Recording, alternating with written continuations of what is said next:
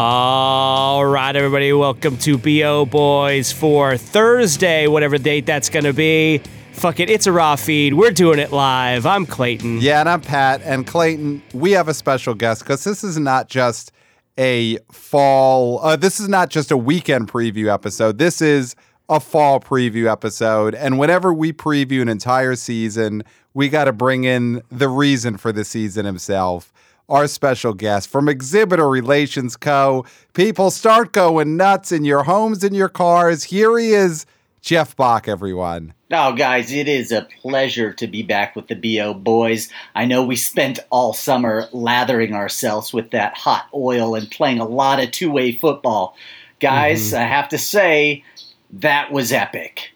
How many times have you seen Top Gun Maverick in the theater, Jeff Bach? Okay, I'm going to be honest with you. I saw it twice. But that, for me, that's like, guys, I haven't seen a movie twice in theaters in like a decade. So you compound that with that knowledge, and that means, I mean, that is just, it doesn't happen, you guys. It just doesn't happen. And it happened with Maverick because, I wanted to be a part of the story of the summer of 2022, always and forever.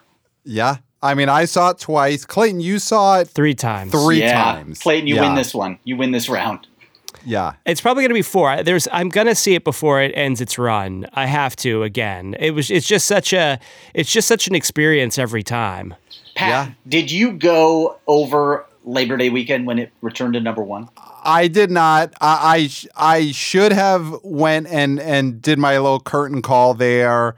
Went and soaked in the applause because, of course, I famously tweeted in early July that Top Gun Maverick would get back to number 1 on Labor Day weekend. You know, I didn't want to take away the attention from Tom Cruise, from what Maverick was achieving, because if I showed up at a theater, people started whispering, that's the guy who predicted it, he tweeted it in July. I didn't want to take away from what Maverick accomplished. It's their accomplishment as much as it's mine. Yeah, it's not the Pat Stango show. You know, it's just not, right? And you got to give Tom Cruise his moment because he's never had $1 billion moment before, and now he has. Is Tom Cruise as big of a, and we're going to get to all the fall movies, but just to put a bow on the summer, is Tom Cruise right now as big of a star as he's ever been coming off of Maverick? Absolutely he is. In fact, if Mission Impossible Dead Reckoning Part 1 and Part 2, which is not a video game, folks, it is a real movie title, those are both going to do $1 billion worldwide. I mean, that is just a slam dunk fact. It's a box office fact at this point, right? Yeah, I think there's something about Tom Cruise now where he's more beloved than he's ever been. I think he has like reached a zenith also to Middle America, to the Stacks, to the Plain Billies, to the Earth Dogs in a way which he never fully did in his heyday in the 80s and 90s. He's finally got to that spot where he is football. He is apple pie. He's he's a pickup truck. He's salt of the earth. That is the thing. That I think is the big takeaway from this, is that he has become one of those people that even Middle America looks at and says, oh, he's one of our guys. Yes. I wouldn't be surprised if, and I haven't looked at the Halloween shelves at Target or Walmart yet, if there was not a Tom Cruise mask and you could just dress up as Tom Cruise, the world's biggest box office star.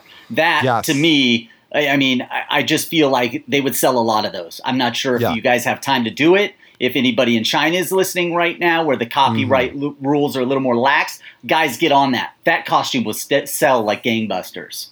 Yeah, we don't cover worldwide international box office as much. Unfortunately, I don't think there's anyone in China listening, that could handle that. But if there are, then, get on those Tom Cruise masks. That's a great idea. Halloween's still a month away, so they got time. You could pump those out quick.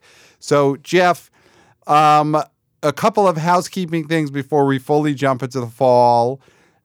We just want to let you know, we teased it, before we officially started the podcast tonight.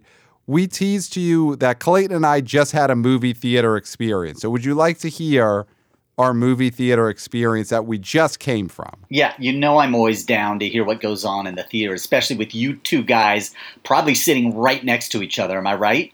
We are across from each other in the B.O. Boys studio tonight. So, but at the theater, yes, at the theater. There was no buffer seat. Yeah, of course. That's what I was hoping that you guys are comfortable enough to just really get right in there. No buffers. It's shoulder to shoulder. Love to see it. We had bought tickets for a Fathom event tonight, Jeff. We were seeing a Fathom event at 7 p.m. in New York City. That Fathom event was, Clayton, what we were about to see tonight? Clerks 3. Yes. We were going to see the end of the trilogy until they make a fourth one. Kevin Smith's Clerks 3 as a Fathom event. You know, he's road showing it. It's limited release. It's FTF for the fans. We get to the theater. We show our tickets. And we are told we're pulled out of line. First of all, we're pulled out of line. Right. We showed the Clerks tickets. Yeah. And the gentleman, the young man in front of us behind the stand who was gonna scan our tickets, he looks nervous all of a sudden. Yeah. And a guy comes up behind him, probably the same age, maybe a year older. Yeah. Whispers in his ear. Or possibly younger. Whispers in his ear. And he's like, can you guys step off to the side? And we're like, oh, what's going on here? Was this a sting operation? Yeah. Is Clerks 3 actually real? Or is this some sort of sting? Yeah, it's a trap movie. It's a trap movie. But it was not. What happened was we were explained that the file that was sent to them for the Fathom event was corrupted. Yeah. And there would be no Clerks 3 showing at our theater that night. Nope. Clerks 3 was canceled at this AMC in Kips Bay. We'll say it. Mm-hmm. I mean, and they took care of us. They refunded the money. They gave us extra passes, which are kind of worthless because we both have AMC A-list. But the gesture is nice. Yes. So, Jeff, do you ever see Fathom events? I have heard bad experience with Fathom events, which pains us because the B.O. Boys we are in favor of Fathom events, anything that gets people to the theater. But I have heard that Fathom events can be unreliable, and we saw it ourselves tonight. Yeah, I mean, it sounds to me like, and I know it might have been a sting, but what it sounds to me is like Kevin Smith has a lot going on. He does all these speaking engagements. He smokes a ton of weed, maybe even more than Seth Rogen. I mean, I think it's pretty close. I bet he downloaded those files himself when he was just totally wrecked. And that's probably what happened, you guys. So it's kind of cool in a way that you got a real Clerks 3 experience that you can now talk to Kevin about, saying, dude, next time you do those files, man, make sure you don't smoke that big blunt right before, So it's not even Fathom. It's View Askew themselves just sent a corrupted file due to weed. Yeah, absolutely that happened because Kevin Smith he's a hands-on man. He wants to be out there talking to the people, with the people. I have no doubt that he corrupted these files, maybe even as a joke. You know, I mean, how great is that? Come on. Right. I just hope, because listen, we do want to see this film. At this point, we probably won't see it in the theater, but we were hoping to see it then on PVOD. I just hope that not all the files of Clerks 3 are now corrupted. I hope somewhere on a hard drive in the View Askew offices, there's at least one working QuickTime of Clerks 3 that could be shown. Well, because do we know anybody outside of Twitter that has actually seen Clerks 3? Do you have any first-person knowledge of that actually happening? No, Clayton would have been the first person that I know to have seen Clerks 3 tonight. Yes. And I know that the roadshow is happening. Mm-hmm. I've heard nothing but good things about it. I've seen videos of his introductions online. So it's real. It's real, and I haven't seen anybody complain about the roadshow files not working, but I think he might have those might be spools of film. Right. He might be carting spools of film around. Now, is it a possibility that this quote-unquote corrupted file is not, in fact, Clerks 3, but a Jason Mewes sex tape that was accidentally sent in its stead? I mean, and then just show it. And then I would say just show it. Yeah, just show it. I think the Jay and Silent Bob sex tape, whenever it does come out, I mean, it happened. It probably happened multiple times on the road. Those two guys they've done everything together, so why not do the big deed? Thieves. Yeah, I mean it is a great title for a View Askew averse movie. Is Jay and Silent Bob sex tape? I mean Well, they make a porno. I mean, that was already. I mean, Zach and Miri make a porno, but yeah. I mean, that's definitely on a notebook somewhere in the comic book store. But I mean, it's a shame. We were both looking forward to Clerks 3. You know, wanted to see what the gang was up to, how they were aging. We'll find out hopefully on PVOD.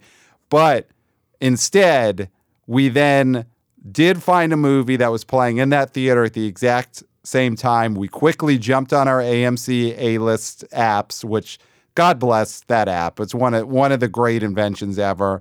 And we saw a showing of Zach Cregger's new horror film, Barbarian. Jeff, have you seen Barbarian? Guys, I am going tonight to the 10:45 screening in my area. That's funny that you guys did that. And I meant to get it. I just had too much going on this last week.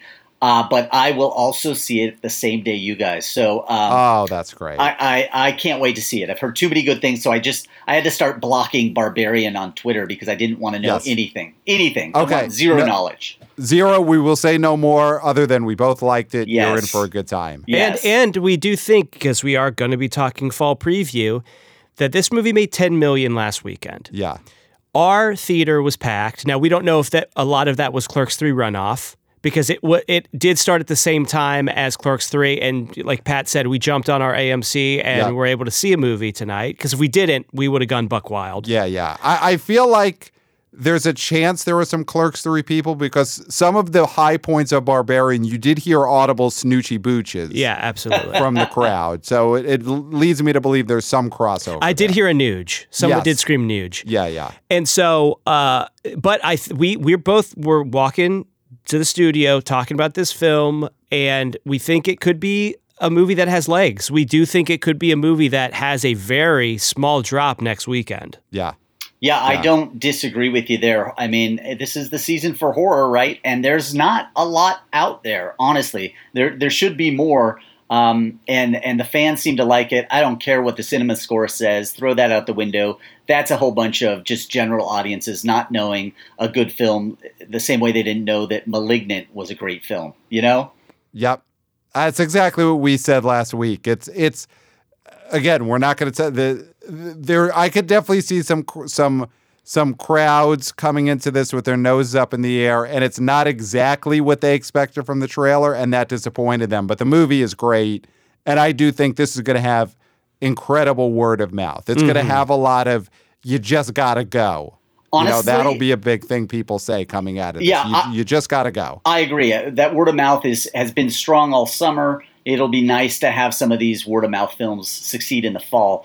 I kind of almost bet my bottom dollar that you guys had already seen that. So I thought you were going to say, we went off the deep end. We went and saw Fathom Events' other film that's out there called Life Mark.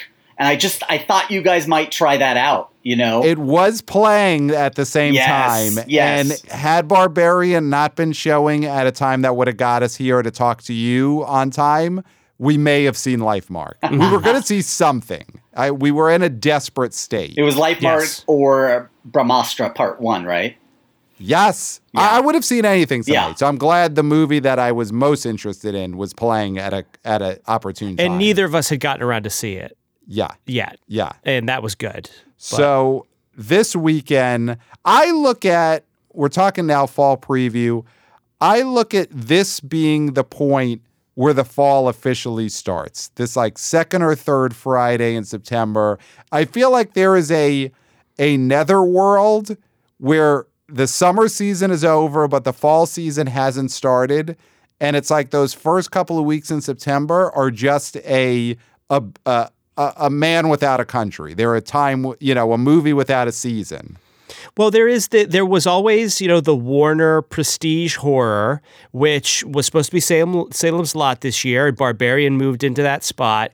That always felt to me like an extension of summer. Yes. Because when we did our box office, our fantasy league, our box office fantasy league, we wrapped that first weekend into our draft. So you could draft the early September Warner prestige horror because it just felt like another blockbuster. Yeah. But I think the fall really starts now, and I guess the fall season kicks off this Friday, which is September 16th, would Viola Davis's star The Woman King? So, Jeff, this movie feels big.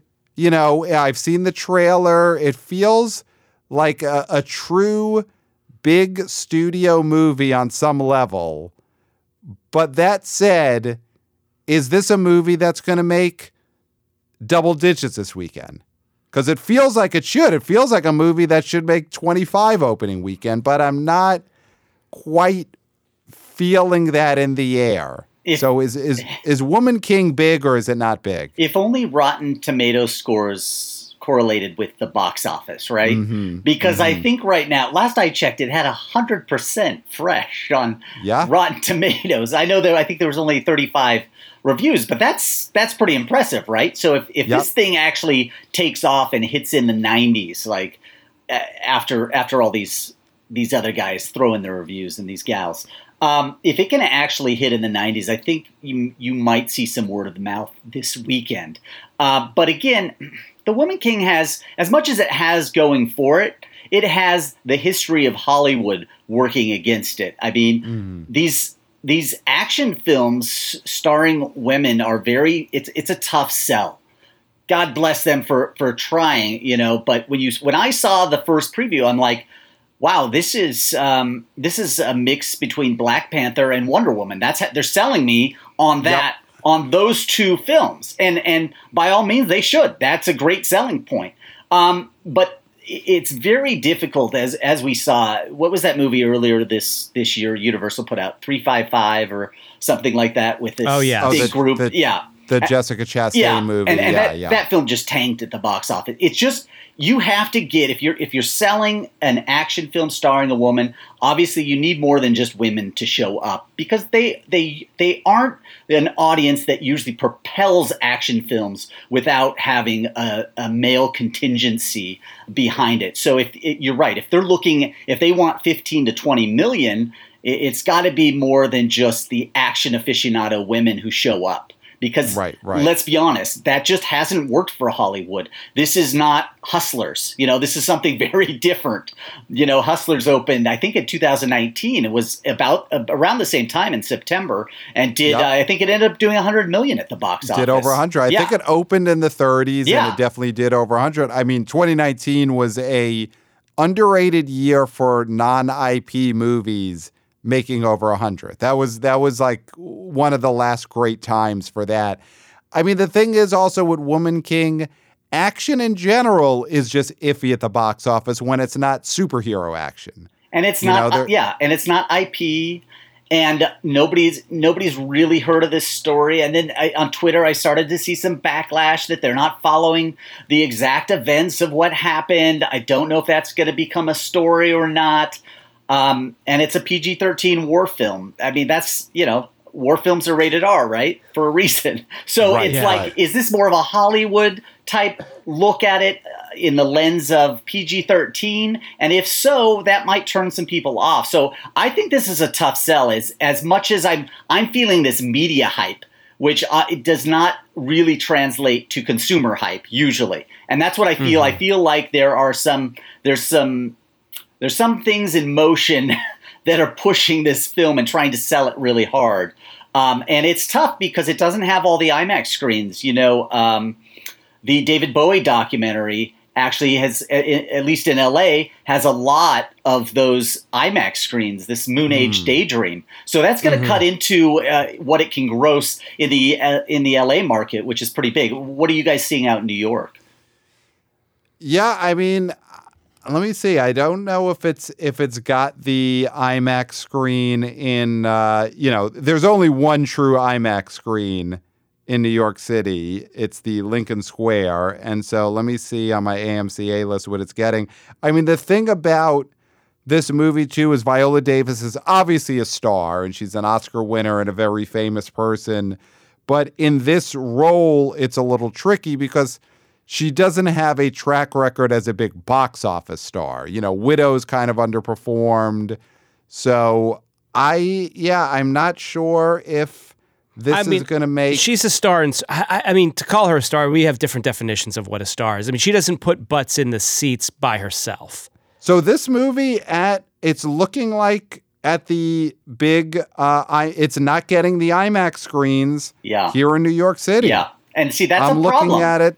It's not. It's got the regular Dolby and digital screens. It's not getting the IMAXs at AMC. Dolby is technically a PLF, but it's not an IMAX. So the price point for IMAX is really what ranks in the cash. You were right, Jeff. Even here in New York, it's the Bowie documentary has got all of the IMAX showings in New York City. And that's a choice that theater owners across the nation made. They previewed these films. They said, you know what? We're rolling with the Bowie doc instead of The Woman King. And that kind of tells you, at least it tells me, that this might not go the way they thought it was going to go at the box office. Could be wrong. Could be a case of, hey, sometimes the right genre film at the right time can still work.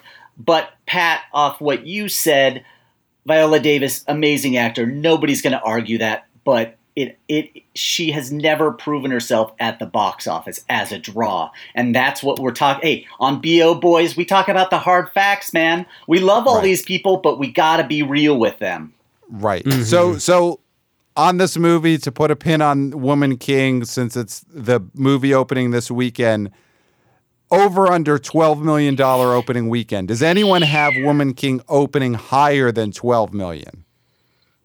No, I don't. I would say 12 is its cap. Wow. Man, I think I'm not believing the hype either. Yeah. I think it could hit that. I feel like 12 or 13 feels doable. Yeah. Cuz it's just the biggest movie. It's also the biggest movie we've had probably since Bullet Train. But when you say it's a big, that's the thing is I don't think this is a big movie. That's the thing. Is like it's being hyped as a big movie, but that's enough. It's definitely gotten way more promotion than anything that's come out since Bullet Train. It's good that they're spending money, definitely. Yeah, so I think that'll be enough to get it to.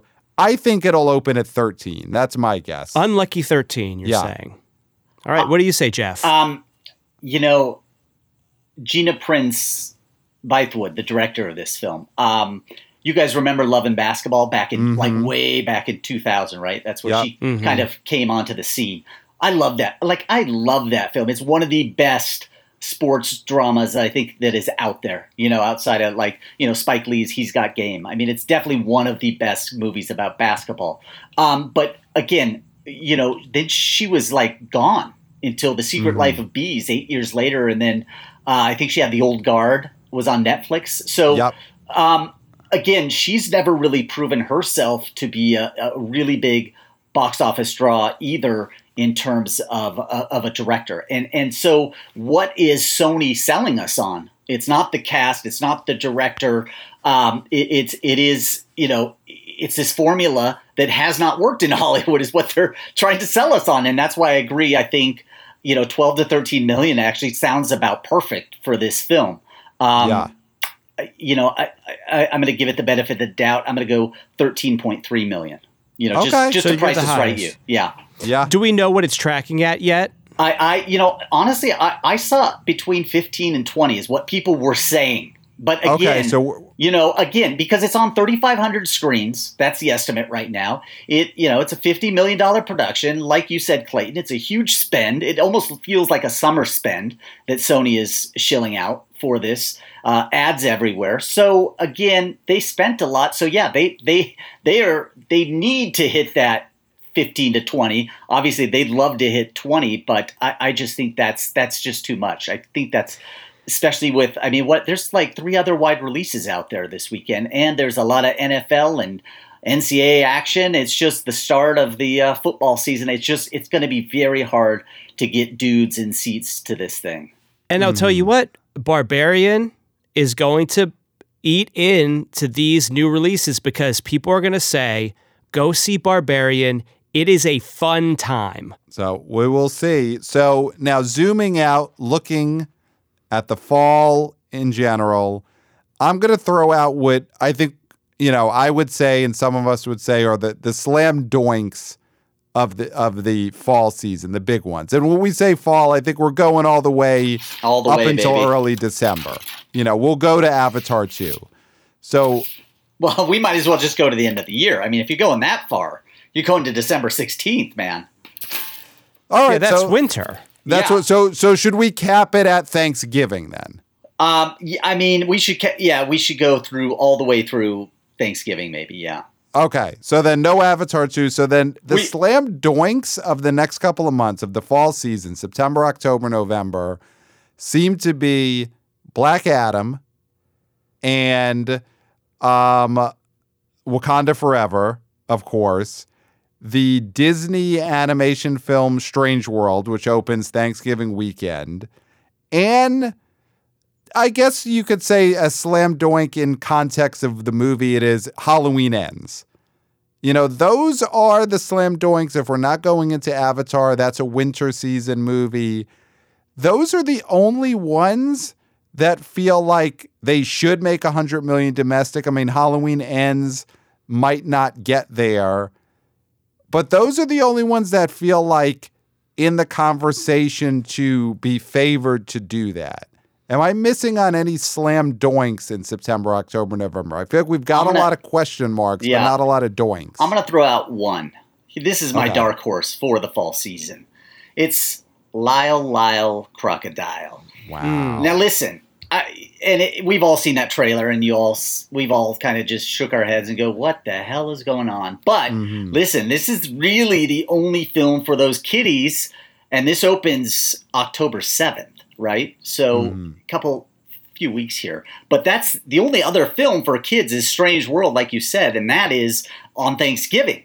So right film, right genre, right time. This could play out like Peter Rabbit for Sony, which also did 100 million, if you can believe it. Over 100 million. I think it did 115 million at the box office. So it's just weird enough. This is Josh Gordon, Will Speck, I believe, directed this. So I think this will have mileage. It may not open bigger than the 20 millions, low 20 millions, but it's going to stick around, just like we've seen with DC Super Pets. You know, that film just won't go away. It's still out there. Mm-hmm. So and like we saw with The Bad Guys. I mean, these kids' movies, unless they're complete trash, they stick around. So I think this is good enough from what I've seen. And if you compare it to other films like Peter Rabbit, it looks decent enough, even though it doesn't have any IP. I think it's going to stick around for a while. It has my dark horse $100 million pick right there. I think you're right about the other films, Pat. Although Halloween Ends, I think Halloween Kills came up a little short at 92 million, something like that, domestic. And I think this might come up even a little shorter. I don't know. From what I gather, the reception wasn't great for Halloween Kills, and the fact that they're going to Peacock again with this thing, I think people are saying, you know what, I'm just going to catch this one there, since they're going to give me that option. And this is the last big film that I've seen go day and date. It's funny that Universal is the only one still doing this right now, right? Like they were big proponents of that 17-day window. They had that all set up, but now they're just like, you know what, we're going to throw out a day and date whenever we want, whenever we need to boost that Peacock. Mm-hmm. Yeah. All right. I was actually going to throw this out there as of the slam doinks I mentioned, which one feels the iffiest?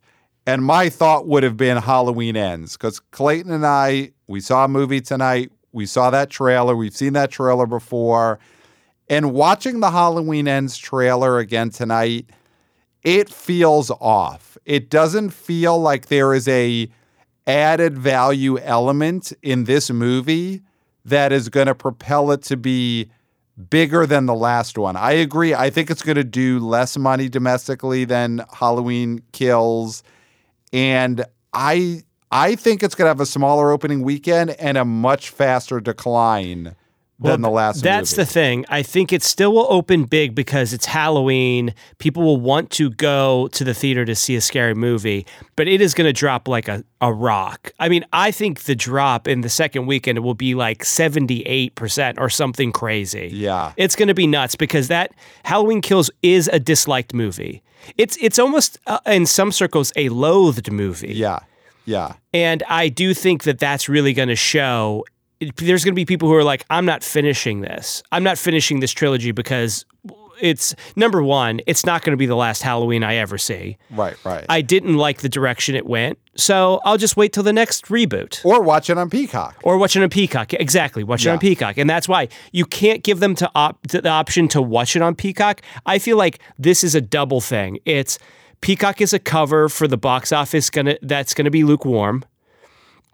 And it's going to be, well, maybe we can get a few subscribers this way. So if they had true confidence in this, they would give it a 17-day window, then put it on Peacock. Because people would be so itching to see it that they would watch it in the theater and then go and watch it again on Peacock. But that's not going to be the case. Yeah, I mean, look what Universal did with The Black Phone and Nope this summer. They both just legged out because guess what? We're just going to keep these things in theaters.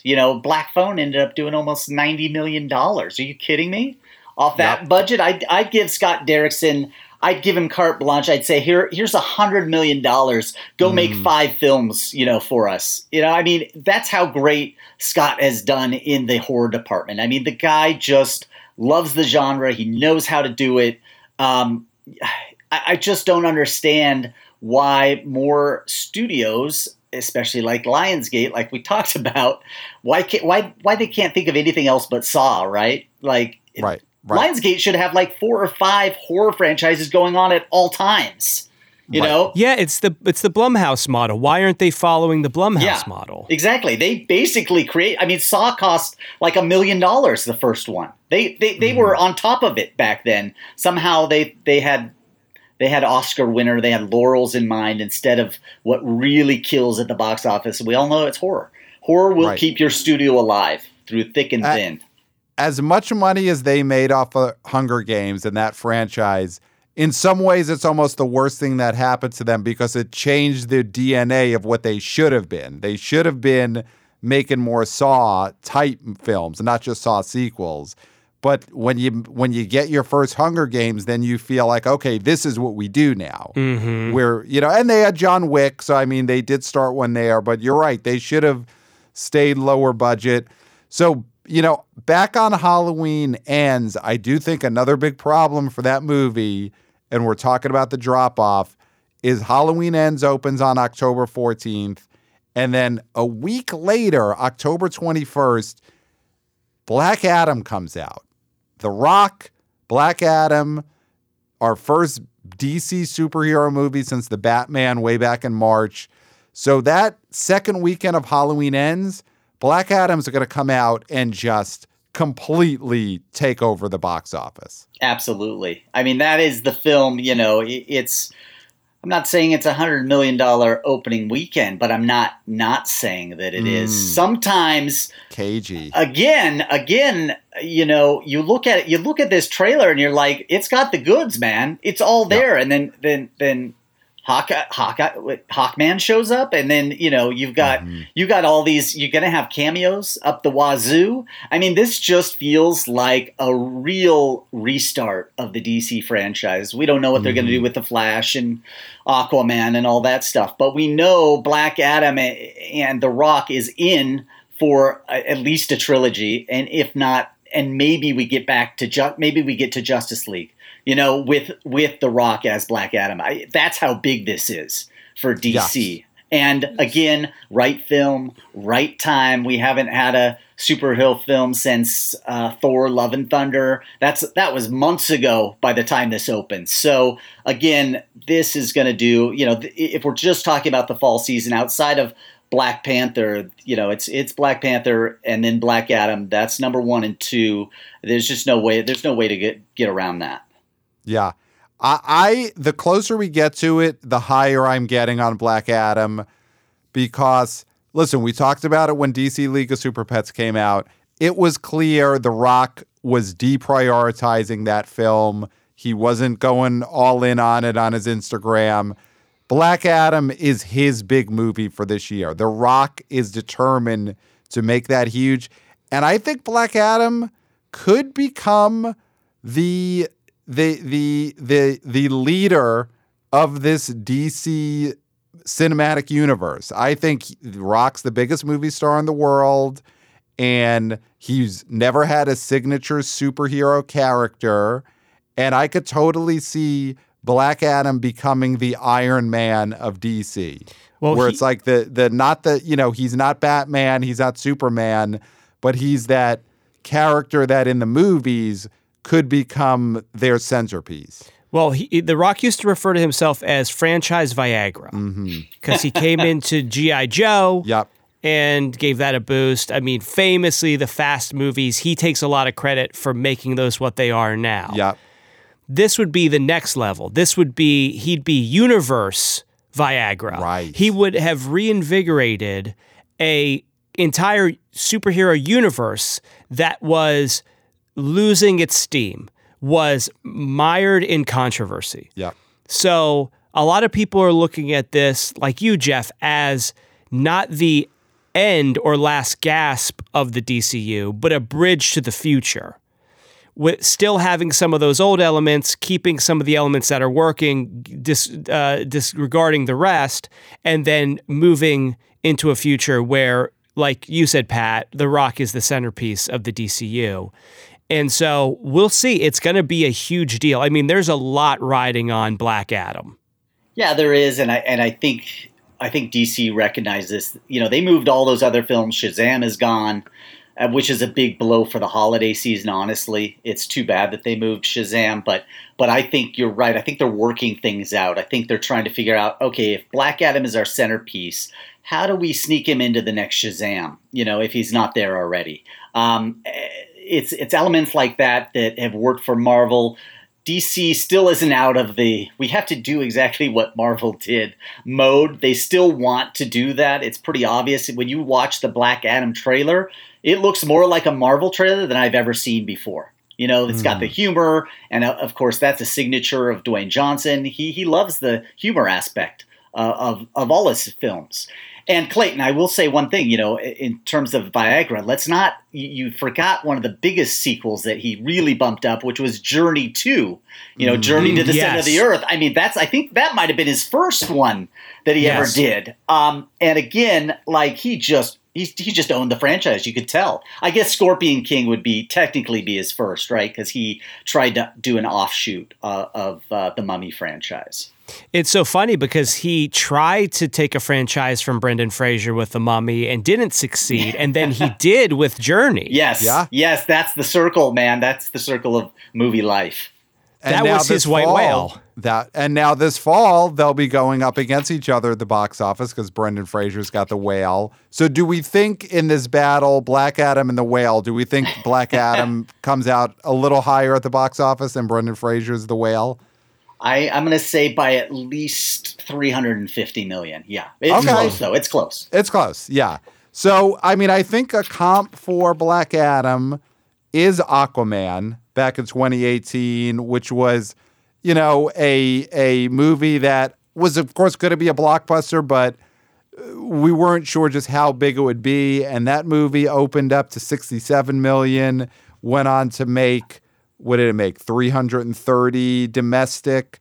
So do we feel like Black Adam has a shot at Aquaman level domestic? I mean, international, you kind of have to throw out the window these days because, the China box office is so different than what it used to be.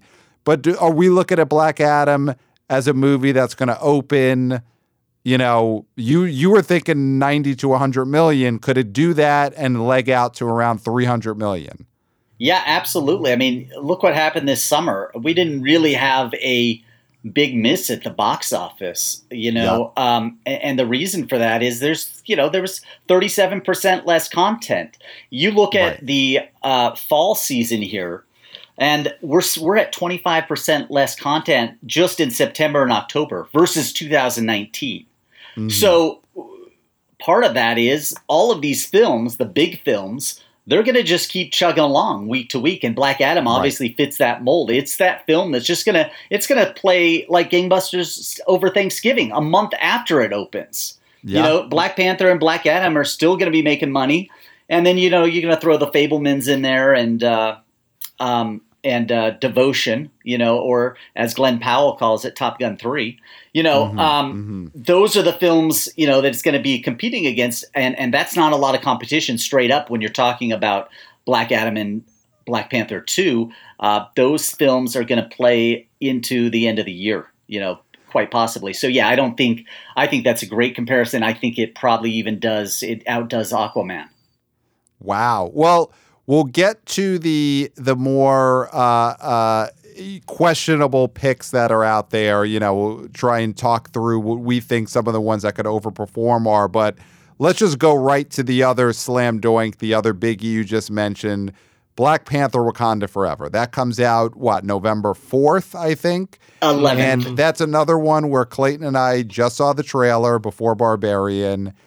And, we've seen this trailer a million times. And right when it was over again today, we looked at each other and we said, that trailer is amazing. And, listen, Clayton is far from being in the pocket of the MCU. He is not a superhero guy. He's nodding as I say that. And I like these movies, but I'm definitely a little bit on the tired side. But with this Wakanda Forever, it just feels different. And it feels, it's tough to ever say that this is going to be an event on the level of the original Black Panther, which was such a cultural event. But it does feel like it. It has that possibility of just being another big cultural moment. So, Jeff, are you feeling that? Is Wakanda Forever gonna be a cultural moment the way Black Panther was, the way Top Gun Maverick just was? Honestly, maybe even more so than the original. Wow. As hard as it is, I think we all had a connection to T'Challa. It just, in our own way. It really moved people. That performance was on the level of Oscar caliber. I thought it was just that good. Right.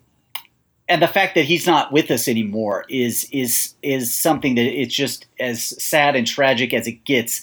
And this sort of celebrates not only him, but the life and how Wakanda keeps going. And it's a metaphor for how life has to keep going. So everybody is going to pay their respects and go see this movie. And not that they weren't going to anyways, but even more so now, I think. And from what I've heard, and we all felt the power of that trailer. This is going to be an emotional moment, I think, for everybody. And it's going to play, through into 2023, easily. So when you're saying, can it be as big? I say, yes, it can, and can even be bigger because of what happened and what's at stake. We saw that when Heath Ledger passed before The Dark Knight.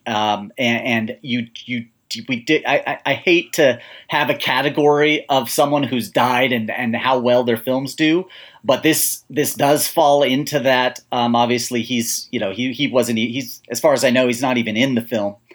But still, everybody's going to trace back to how that first one made them feel, and there's going to be an outpouring of emotion when this thing is released.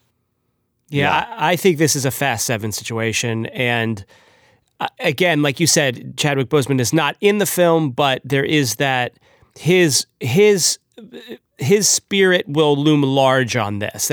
He will be an integral part of this film. I agree with you. I think there's going to be a lot of catharsis involved with this. I am not a Marvel movie fan by any stretch of the imagination. This seems bigger than that to me. I still probably won't see it, but it still feels something different. Yes. Which is something that Marvel has been lacking. And to be mercenary about it, because we are talking BO boys, right? We have to. I do think that level of connection people had with that character and also that actor and the way he died, the way he was sick and never showed it. I think that is something that people it will resonate with people. They will want to see this as a tribute to him. And I do think it'll be bigger than the first movie. Yeah, I definitely think that. So the original movie I'm looking at came out in February of 2018, and the opening weekend was $202 million. I think that this opening weekend is going to be much bigger than that. I feel like we're looking at an opening weekend that is in that Spider-Man No Way Home Endgame level. Call it, Pat. Yeah. Call it right now. Just throw it out. What's your number? I mean, is it going to do 280? Is that on the table? I mean, I don't know. So. When you get into those crazy numbers, who knows where this thing goes? Right, because especially right now, I mean, Black Adam will have come out a few weeks before, but with the dearth of content out there, the big movies are almost bigger than they've ever been. It's the Top Gun Maverick effect. Right. And Wakanda Forever is going to have every IMAX screen, every PLF. I mean, I wish they could just build more between now and when this movie comes out, but it's going to have every one of those available. And that opening weekend is going to be, I think, has a chance to challenge, because isn't No Way Home the record holder at this point? It opened up bigger than Endgame. No, I think Endgame is still the biggest opening weekend, I believe. But this is going to be in that league. I think this is going to be in that league in the high 200s. And, where it goes from there, we'll see. But I think opening weekend, it's going to be way bigger than the first Black Panther movie. The only thing I could say that is a possibility of dampening this release is that the World Cup is happening at the same time. Oh, yeah. And that is an international thing. And it usually is during the summer. And it usually, that doesn't necessarily affect box office necessarily. But I do think that there's a possibility, depending on what's going on, what team is playing, it's possible it could have an effect. I'm just throwing it out there. Throwing it out there. I think you disdain soccer. I can see the look on your face, but it is the international pastime. It is the most popular sport in the world. This could not. It's not going to dampen the domestic, but there's a chance that there could be some effects overseas. Yeah, but just talking domestically, I think this movie has a chance to be in that upper like top 3-4 domestic openers of all time. Guys, right, so, I'm going to give it to you right now. Avengers Endgame at 357. So that's the number to beat. That's, I think, out of reach. They but get you're that right. High, yeah. But you're right. Spider-Man No Way Home at 260. So somewhere in there is actually reasonable. Avengers Infinity War was at 257 and The Force Awakens at 247. So, we are talking probably top 5 opener, which again, for 2022, just amazing things still happening in cinemas. And that's great for people who like big, epic productions. That's just where we're headed. That's where Avatar is going to go the same way. If you're going to see 2 films in the fall and holiday season, it's going to be those 2 films. That's just the way it is. They are both Billies. There's no way either of those films are not hitting $1 billion worldwide. Hell, even the Avatar re-release, might do some serious business. I don't think that any Gen Z has even seen that movie. So the other one that we had in there is a slam doinkish movie for the fall is Disney's animated Strange World, which comes out on Thanksgiving weekend, November 23rd. It comes out. And usually those Thanksgiving Disney animated movies do buff a bobo. I mean, we're talking, this is the Frozen slot. This is, I think, the Moana slot. You've had Wreck-It Ralph's in this slot. I mean, Disney loves opening big animated films right before Thanksgiving, and they usually clean up that weekend and then stick around really well. This Strange World movie, does it feel like it has a chance to be at that level? I mean, it feels like it's not a princess movie. It's a boy movie. The stars are Jake Gyllenhaal, comedian Jabuki Young White, Dennis Quaid's up there. So it's not a Frozen. It's not a princess. It's not a Moana. It's more in that Wreck-It Ralph range. But have you seen the trailer for the first trailer I saw was very 30s and 40s pulp sci-fi, adventure leaning sci-fi, which is something that what generation has a reference point for that? It feels Indiana Jones. It's almost like you have a reference point to the movies that were a loving remembrance of those movies. Yeah, but yeah, this has that weird edge. It's leaning towards like a Pixar idea for a Disney animation movie, which I'm not in love with right now. The whole idea of let's try and do that. Like Wreck-It Ralph is a very obvious idea. Yeah. Like what if video games? Yeah, I mean that's so easy to grab a hold of.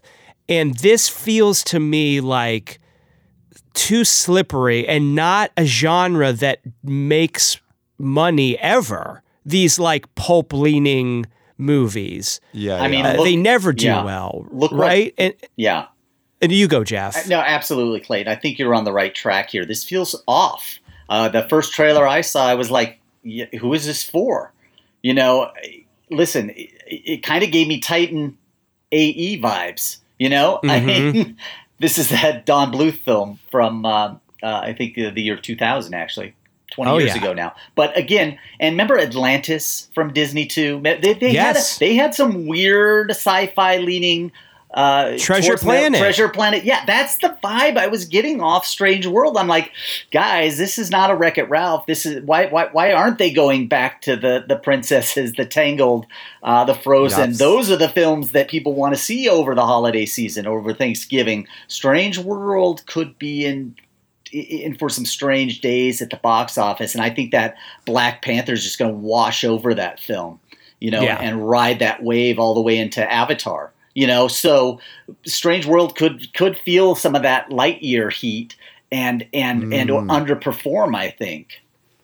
That's such a good, I mean, it's true. Disney the only true bomb of the summer where a big movie bombed was Lightyear, and it's the same thing. It's a boy sci-fi adventure. People were not craving that. They want princesses. They want Tangled, like you said, and Moana, and they want the Frozen sisters. Those are the slam doinks. And listen, here's something I'm going to throw out here now. Speaking of these Disney princesses and that Strange World is getting a theatrical release, and a movie that Disney is not putting in theaters this fall.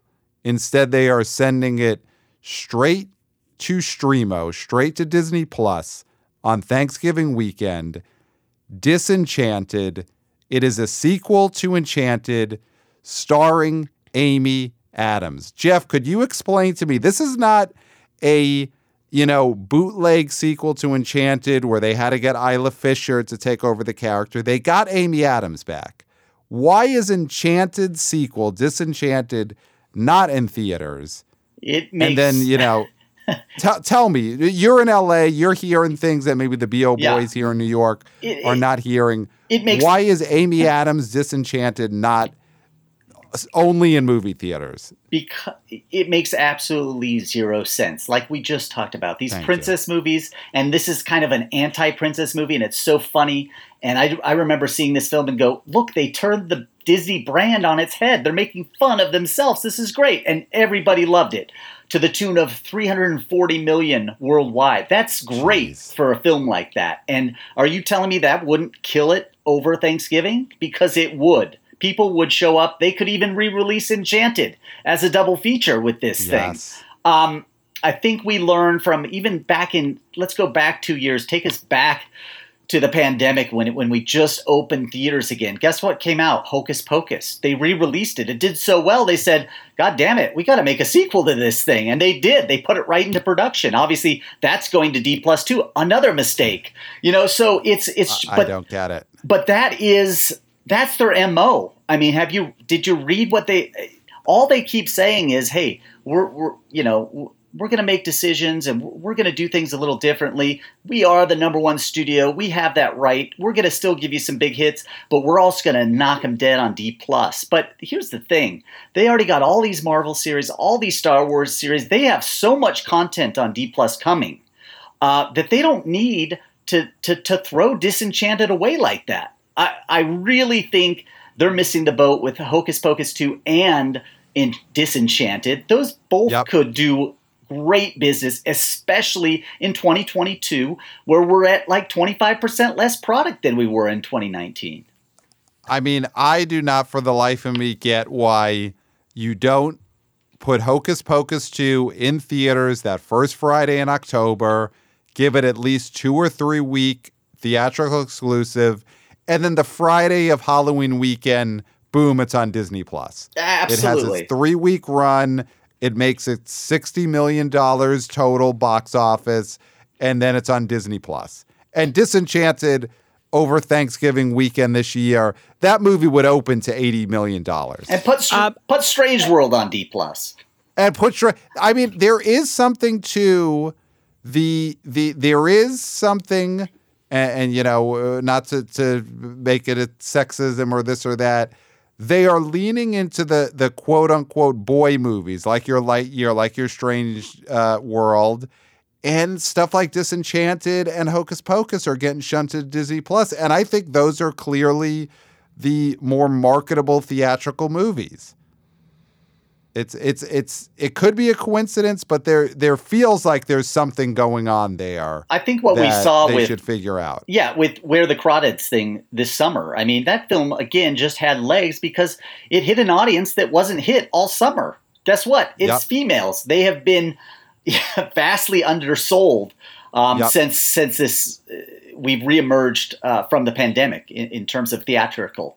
We just haven't seen a lot of films, especially big ones, marketed to women. And so when they're vastly underserved like that, and hey guys, we might be totally wrong about The Woman King. Like women might just show up in droves, so. and it opens at 20 million plus, and it runs and makes 100 million, like a lot of people think it might. And that is possible, but you're right, though. You're right. The movies that have done well for Disney in the past have been girl-centric, and guess what? Boys go to them too. The Little Mermaid is already in the Billy Club. You don't even have to worry about it. It's going to make more than Aladdin made in movie theaters when it comes out next summer. So I don't know why they would shy away from these two films getting at least a couple week, 2-3 week exclusive. Guess what? Theater owners are fine with it these days. They'll play your movie if you're playing it on D+ anyways. So it just doesn't make any sense.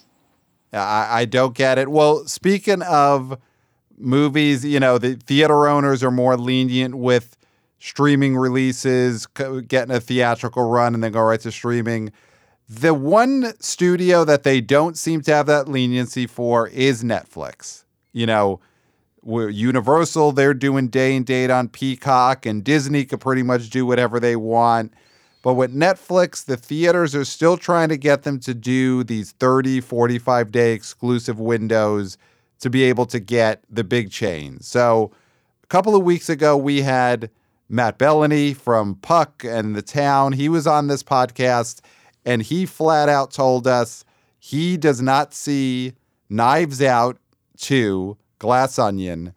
Netflix bought the rights to the Knives Out sequels. He does not see that getting any kind of real theatrical run from Netflix. So, Jeff, we'll throw that out to you now. The Knives Out sequel, Glass Onion, which we're hearing is testing through the roof. People have seen it, loved it. The first movie was a big domestic box office smash. Is this Netflix movie going to get a real theatrical run? Are we going to see this in 3,000 theaters? Or is this going to be, it plays at the Paris Theater, it plays at some indie chains. Plays at Quentin Tarantino's theater here in LA. Yeah. Yep. No, you're absolutely right. Netflix doesn't know how to release a film theatrical, which is surprising considered they've hired most of the talent of Hollywood, right? Like the people that they've hired have experience with releasing movies. So it goes back to the core of what Netflix is. They just don't give a rat's ass about box office. And guess what? That's the flagship idea, right? That's their motto. That's their credo, is that you see this movie at home. And that is our number one priority, no matter how great of director you are, no matter that we basically bought the Knives Out, which was a huge surprise success. We basically just took that franchise from the box office to have on our Netflix. And that's where you're going to stream this thing and you're going to love it. And that's where it's going to live from now on. Because if they were going to make a deal, because this is the biggest movie property, this is the biggest IP they've ever purchased. And they snatched it away from Lionsgate. And it was just Lionsgate's folly that they couldn't do this. In fact, like we were talking about before, Lionsgate will probably sell off to the highest bidder pretty soon. Had they got Knives Out and paid that money for Knives Out, they'd have a lot of good things coming up besides John Wick, right? But they don't, and they will be out of the business here pretty soon. But speaking of Netflix, it's like they have so many films. I mean, you've seen the list of films, right? That they have more films coming out in September, October, November than most of the studios combined. It's crazy. But again, where will we see them? Because we're not going to see them at AMC because they won't make a deal with AMC. And that's the big block here, right? Like the number one theatrical chain in America and the world is not going to play your films, which is crazy in this day and age where Disney and Universal play day and date and still let their films now play at AMC theaters, right? Paramount is doing it as well. They're putting stuff on P Plus and in theaters. What is it? Confess, Fletch. Orphan 2. These films. Yeah, they might not be big, but guess what? AMC is playing them, and they're also streaming day and date. So why can't one of the biggest films of the fall season, which is Glass Onion, play in theaters other than like your random Regals or Cinemarks across the nation with zero marketing? And that's the key, guys, right? We know this. We're Hollywood. We know BO. We know how it works. You got to spend money. And they haven't spent money in the right ways. Yeah, I've seen the trailer, and guess what? There's no goddamn date on there for theatrical release. If they were serious about it, guys, they would have released it with a goddamn date on there. And that date would have been October 7th. Guess what? We're going to open this film in October because we know how light it is, and it's going to play all the way through the holiday season. It's going to play into Thanksgiving. That's the date they should have released it. Apparently, they don't even have a date. Right, guys? That's not the way you do business. That's not how the box office works. Clayton, right? You need to know so far ahead of time. For most general audiences, they need to be reminded and reminded and reminded, and that date just pushed into their skull until it's automatic. It's not like us. It's not like us who keep track of these movements of dates. It's not like us who know when these movies are coming out because we have to. The general audience has so many other dates juggling in their head, right? My kids' birthdays, my anniversary, my court dates, all these different things they have juggling in their head. They need to know when Glass Onion is available after hearing it 1,000 times. Right. And that's the thing. Like, it's a shame that Knives Out is going to just be on Netflix because the creatives are getting taken care of because they're getting paid whatever they're going to get paid up front. So, there's no back end and all that stuff. But what's happening with these stars, and I've noticed it with someone like Kevin Hart, right? He continuously has projects, movies that come on Netflix and disappear. And he's losing his cultural cachet because you're not seeing commercials, you're not seeing billboards, you're not seeing things that are reminding you that he still is in movies. Right. He just had a movie with Mark Wahlberg that dropped on Netflix and dropped off the face of the planet. And Mark Wahlberg's a guy who's just getting a little bit of steam now because of the big hit he had with Tom Holland. Right. And now he's languishing on Netflix. It's like it's ruining their cultural cachet. Right. It certainly cheapens the brand. There's no doubt about it. You look at a movie like Me Time, which was the latest Kevin Hart film, and it doesn't go anywhere. It wouldn't have worked in theaters. It's like they just rush these films with a first draft. And I don't like to criticize people's work, but when I see it, and we all have seen thousands of films, you just feel like, man, that needed needed a rewrite. It needed to go through the studio system where audiences see the film and say, hey, I like this, I didn't like this, you should do this, you should do that. there's a system in place because that system works, guys. It's worked for 100 years. And Netflix is just saying, nah, we don't need that system. We're just going to let you, the artist, decide how you want to do this. And boom, there it is. You're done. You baked it. These cookies look great. Let's put it out on streaming. And it's not the way you bake cookies at the box office. Right. That's such a great point that you just made. Did you read, there was a book that came out, I think earlier this year, or maybe last year, called Audienceology, and it was all about that. Absolutely. Great book. I wish I could remember. I'll put in the show notes the author. This book is great, and it shows how that system works. He's sticking up for a system that people, especially creatives, like to talk shit about. But at the end of the day, they're very good at picking hits and finding movies that are gonna do well through audiences actually watching them beforehand.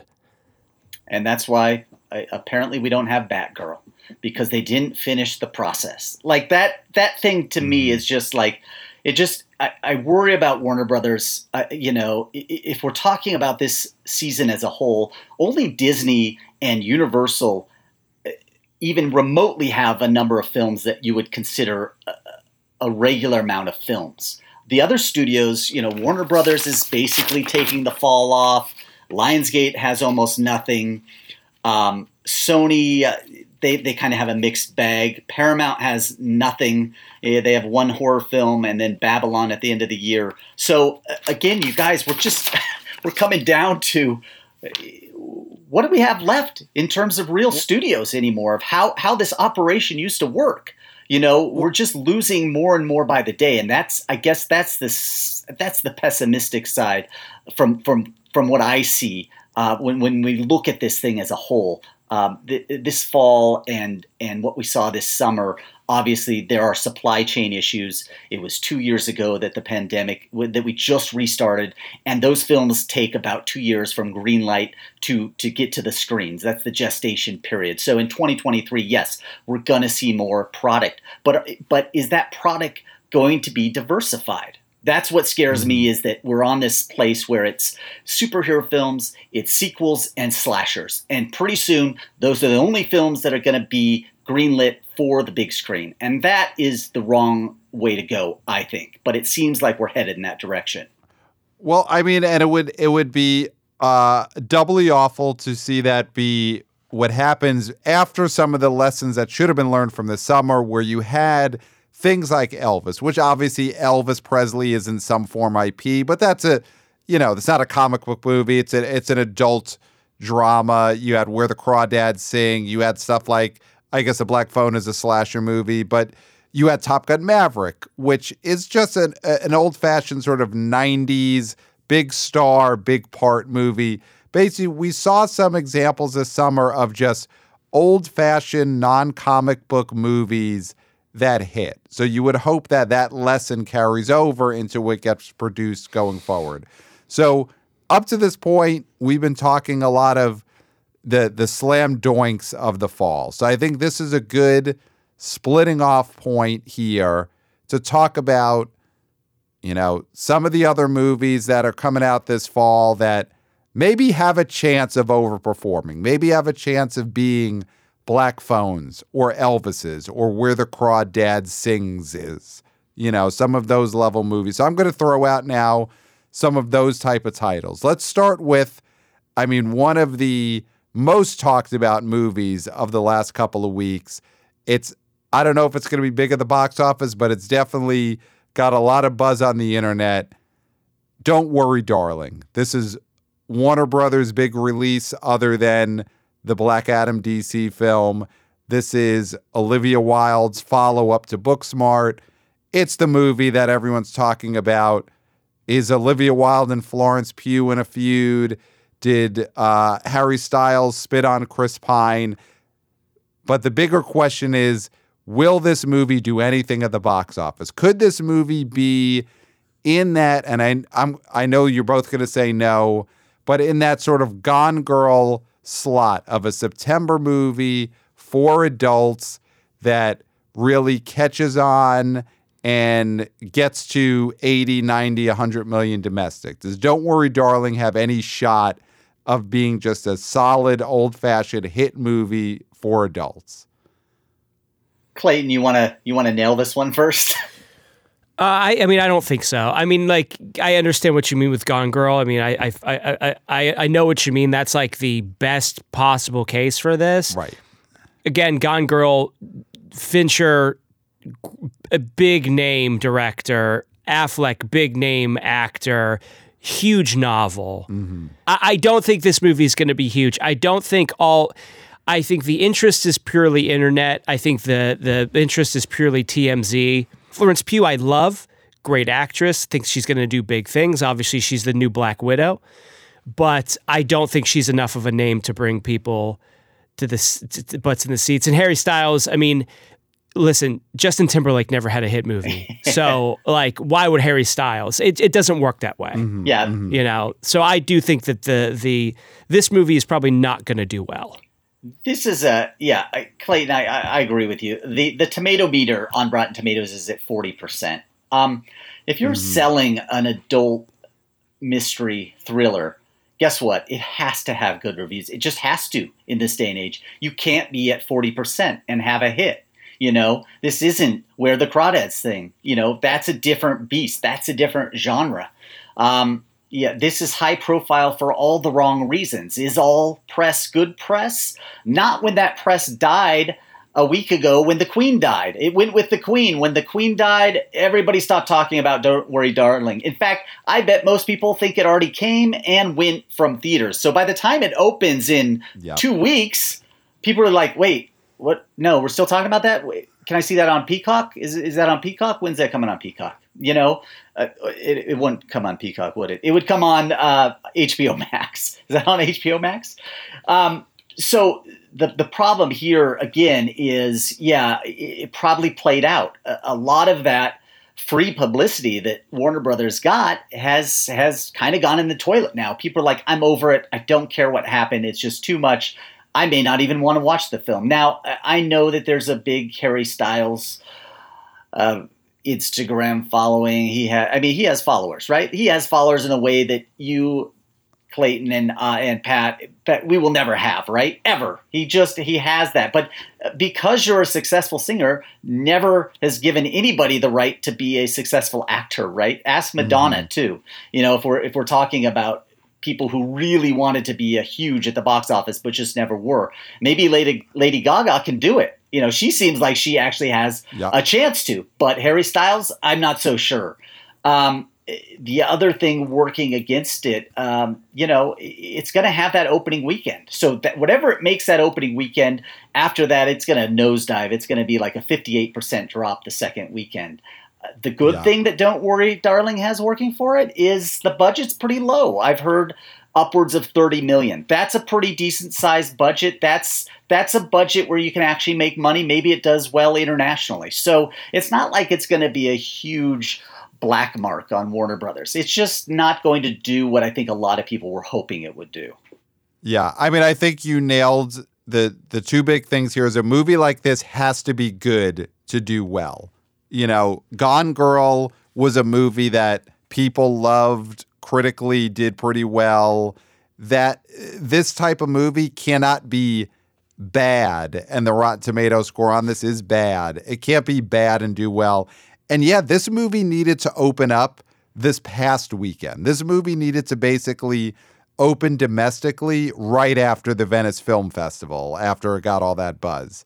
And opening in 2 weeks, you nailed it. People are going to feel like, didn't this already come out a month ago? And I think Jeff, again, you nailed it with the Queen dying. I think even if this movie opened last weekend, that's the worst time for it to open. Because you even mentioned a couple episodes ago, or maybe it was the last episode, that the worst, if the Crawdads sang opened the weekend the Queen died, that movie would not be reaching close to 100 right now. Right. Because the crossover audience with Don't Worry, Darling is the same kind of people who are interested in the Queen. And even if they hate the royal family, they are invested in it. Right. They're going to watch they're going to start watching all the 10 Crown. Days. Yeah, absolutely. Yeah. They're going to rewatch The Crown, whatever. But it's all 10 days. They're going to be tracking the Queen's body through Scotland or whatever it's doing. I mean, that's what they're going to be doing instead of seeing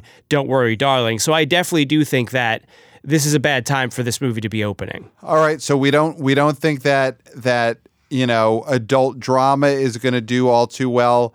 Here's a couple of studio comedies, which seem like an endangered species. We've studio comedies have basically just been whatever jokes are in a superhero movie, but we've got a couple of studio comedies opening in the next month or so. So we've got Bros, which is starring Billy Eichner of Billy on the Street, directed by Nicholas Stoller, who is a proven hand in studio comedies. I mean, he's the Forgetting Sarah Marshall guy. He's helmed a bunch. Get Him to the Greek. So he's he do one of those the guys. Neighbors? And he did a Neighbor. He did, I think, both the Neighbors movies. So this is a guy who has a track record in the last 10 to 15 years of making successful studio comedies. He's directing it.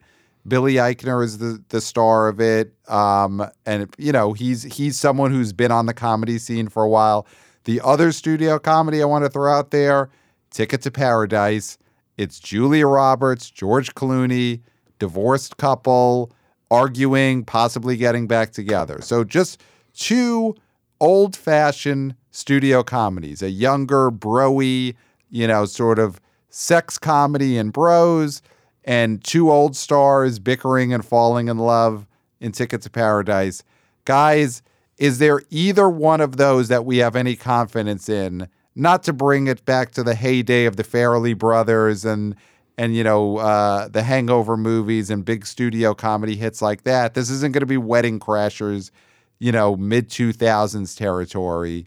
But do either of these have a chance of at least doing game night business, doing blockers business, getting to 60 million domestic when all said and done? Do we feel like Bros and/or Ticket to Paradise could do it? Well, what do you think, Jeff? I would love to see that for Bros. But man, it's even in this day and age, it's still such a difficult sell. R-rated comedies.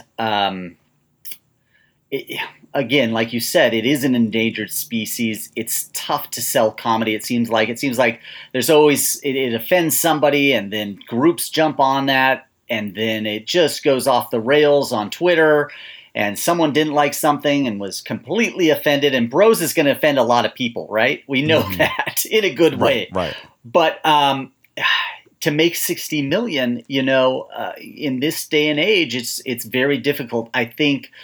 Honestly, I think 30 to 40 million is probably where we're looking at it for Bros. That doesn't inspire a lot of confidence for other studios to make films like that. Again, let's see what the reviews are like. It has to be well reviewed, and word of mouth has to be like fire on that thing. And I think it does have a window to make some money. Now, in terms of Julia Roberts and George Clooney pairing up in Ticket to Paradise, I was on the fence about, what was it? What was the name of the Lost City? Lost City, yes. Yeah. I mean, and that turned out to be such a great experience in theaters. I think we all agreed on that was just a fun film, a great throwback. Yep. And I'm hoping this is what Ticket to Paradise is, a throwback to those old romantic comedies. You certainly picked the right stars for it. Now will audiences bite, especially audiences like my parents, who are in their 70s? Will they really want to go see this? I hope so, because the more films like Bros and Tickets to Paradise fail, just sends the message to Hollywood saying, yep, we're right. Nobody wants to see these. Stop greenlighting them.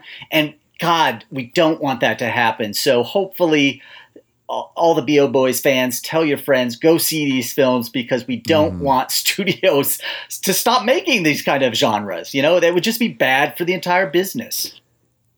Ticket to Paradise, I don't think it's going to do Lost City business. But I think a sort of movie that it could be akin to, and of course, these are actors and actresses that are a generation older than these stars, but I think it could do book club type business. Okay. I think it could be something that opens in the mid-teens, legs out to about 68 or 70, and that would be a huge success for this movie. Yeah.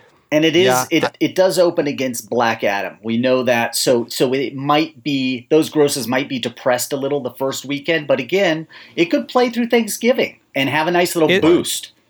And it's counter-programming. I mean, I know that Black Adam is going to be a big superhero movie, but I am going to be at Ticket to Paradise. I am not going to be at Black Adam. So there are going to be people who are going to see these films. Yeah. Now, quickly, Bros, bomb.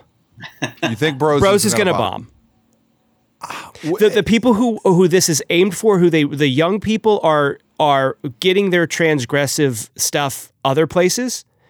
And I don't think this is going to be a movie that I think general audiences may come see it, but the people that they're aiming it for, like the people who would actually go see this movie, the younger audience is not going to come see it. Aiming it for, you mean like younger audiences that in the past supported There's Something About Mary type comedies. They're not going to come to this, and then the people who would actually maybe come to this, the people in there, the exennials, the